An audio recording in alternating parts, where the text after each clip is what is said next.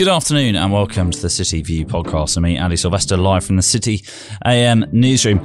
In a few minutes, we've got a very special guest indeed. Rob Samuels, the Chief Operating Officer of Maker's Mark Whiskey, coming to us live from Kentucky. He'll talk profit with purpose, heritage and expansion, and managing a business through a pandemic. First, though, as usual, the headlines in the Square Mile this afternoon. GlaxoSmithKline has promised a step-changing growth ahead of the planned move to spin off its consumer healthcare arms that deliver better than expected earnings on strong COVID-19 related sales. The drug giant's chief exec, Emma Walmsley, who has been under siege from activist investors, including most notably Elliott, outlined ambitious growth targets for the new GSK biopharma business. She hailed what was called the biggest change in GSK's recent corporate history, with the group on track to spin off its consumer healthcare arm, Panadol, Sensodyne, etc., recently the target of Unilever. She said the group had broad shareholder support for the plans to spin off rather than look to sell the business, and remained tight-lipped on whether any other approaches had been received. After Unilever's failed attempt, anyone coming up will have to show the money. Meanwhile, airport services company John Menzies has seen its shares rocket after revealing it rejected a £469 million takeover approach from a Kuwaiti suitor. Shares in the Edinburgh-based firm, which provides fueling, ground handling, lounge and maintenance services, jumped more than a third higher after it said it rebuffed a 510p a share bidder proposal from National Aviation Services. The bidder is a aviation services provider in emerging markets, which has its HQ in Kuwait and is part of the wider Agility public warehousing company.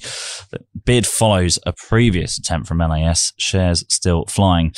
The chief wonk at the Bank of England today backed a steady-handed approach to rate hikes despite a projected more than 7% inflation peak. Hugh Pill, the bank's chief economist and successor to Andy Haldane, said the bank needed to hold fire on pursuing an activist approach to tightening monetary policy.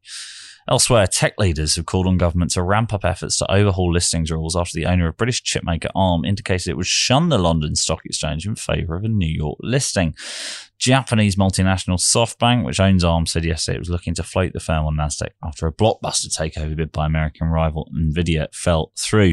Today we spoke to Russ Shaw, the boss of Tech London Advocates. He said if we could get Arm to stay and list in the UK, that would be a very significant win and would show the London Stock Exchange can be a real anchor for more tech businesses that want to live here. He warned, though, it's going to be a hard slog over the coming years. Those headlines with help from our friends at the Press Association. Now we'll turn to our special guest today, Rob Samuels. He's the Chief Operating Officer of Maker's Mark, coming to us live from Kentucky. You know Maker's Mark because you've had it in your Manhattans, and it's very, very nice. Rob, great to have you here. Thanks for having me. It's an honor. Well, it's an honor for me, as we were talking off air, as a big fan of Maker's Mark. Why don't we start with what makes Maker's Mark unique? And there's many things, but particularly at the moment, you're finally now, having gone through the certification process, counted as a B Corp. For those who are unfamiliar, why don't you just give us a quick outline of what a B Corp is, and then I guess what it was that meant that you wanted Makers to be in that club?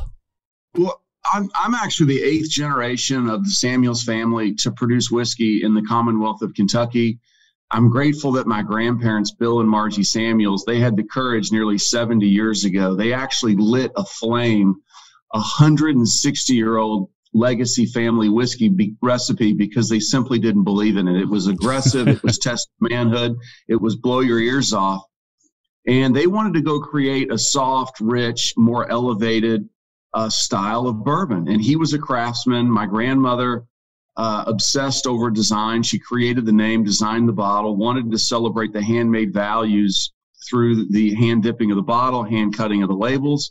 But beyond a beautiful expression of whiskey, they wanted to have a whiskey and a place and a brand that stood for more, where the brand pointed out into the world with a higher purpose. So literally since the beginning, and Makers is, even within our industry, is recognized as the first craft distillery in our industry. And as the brand has grown, I'm proud, as the grandson of the founders, to carry on their commitment to higher purpose. And the B Corp certification, which really celebrates beyond even sustainability leadership. It is a very thorough assessment and validates our commitment to responsibly growing and balancing profit with purpose across our supply chain, across how we engage and treat our team members, our community involvement. But this is a big moment. I think we're the largest distillery in the world actually to achieve B Corp. And talk to me about what else you've done in the area, because you are now very much a global brand, but very tied to by the nature of the product, very tied to where you're situated. So talk to me about your community engagement. Yeah. It's part of the culture, which is so wonderful to see. I mean, I'd like to think that it's all my leadership, but it's not. I mean, literally all of our team members live the values every single day. One of the more inspiring examples was March of 2 years ago when the governor of Kentucky made the very difficult decision to close bars and restaurants. That same day, one of our team members here in Kentucky partnered with a James Beard award-winning chef who instantly sprung into action, transformed his restaurant into a service kitchen for the independent restaurant community. Wow. And, many of the servers and bartenders in the independent restaurant community don't have a safety net. But within 3 weeks, Maker's Mark, our team, partnered with Chef Edward Lee through the Lee Initiative, and we scaled up the Lee Initiative to 22 cities and have since provided almost 4 million meals to the out-of-work servers in our industry.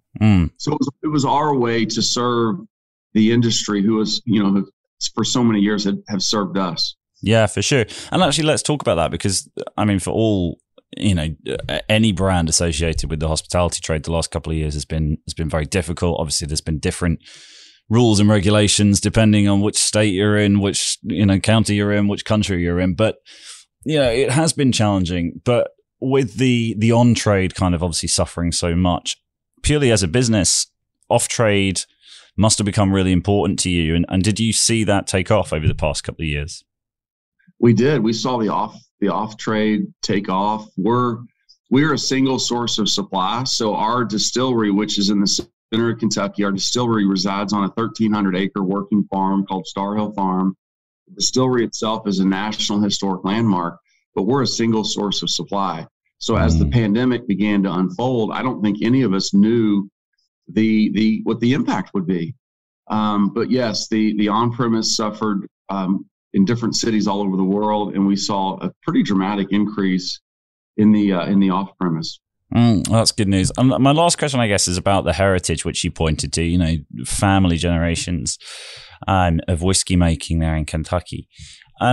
How do you, as a company, as a distillery, how do you innovate whilst holding on to that heritage? Because it can be so, I'm thinking particularly about some Scotch whiskey brands and Scotch whiskey companies that I know who don't necessarily innovate, who haven't really tried to move the product forward in the last, 10, 20, 30 years because they say, well, we've been doing it like this for 80 years. I'm not going to do anything different now.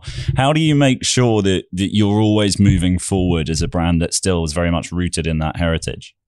One of the more inspiring moments for our family and the team, a couple of years ago, Food and Wine Magazine brought together 30 of the most respected whiskey leaders, master distillers, brand owners, and collectively they actually ranked what they thought were the most 25 important bourbon brands ever created. And it was a really proud moment for all of us at Maker's Mark because all but 2 of those participants ranked Maker's Mark as the most important bourbon brand that's ever been made. Wow. And it was an acknowledgement, I think, that my grandparents, when they started in the early 1950s, their dream, their vision to try and elevate bourbon. It's hard to imagine, but back then, premium bourbon did not exist. At that time, American whiskey and bourbon had its rightful place on the bottom shelf. But that moment, in many ways, when they purchased a few hundred acres in Marion County, Kentucky for $35,000, he was a craftsman who was only ever interested in the whiskey. He wanted to better understand where flavor came from. Could he create a soft, rich, full-flavored, and balanced bourbon? Essentially a bourbon for people that didn't like bourbon. But to many in the industry, that was the beginning of the modern era of bourbon. So when we think about the future, it's all inspired by our founder's vision. And it's less about the stories of the past, which we obviously enjoy and treasure, but it's keeping the threads of their vision and the foundation they built as the guiding light for the future, the North Star for everything that we do. As an example, my grandmother's actually credited with inventing bourbon tourism. Distilleries in Kentucky had never formally hosted visitors until my grandmother actually designed our distillery, not like a factory, but much like you would design your home. And she thought it would be really interesting and fun to swing open the doors to greet guests.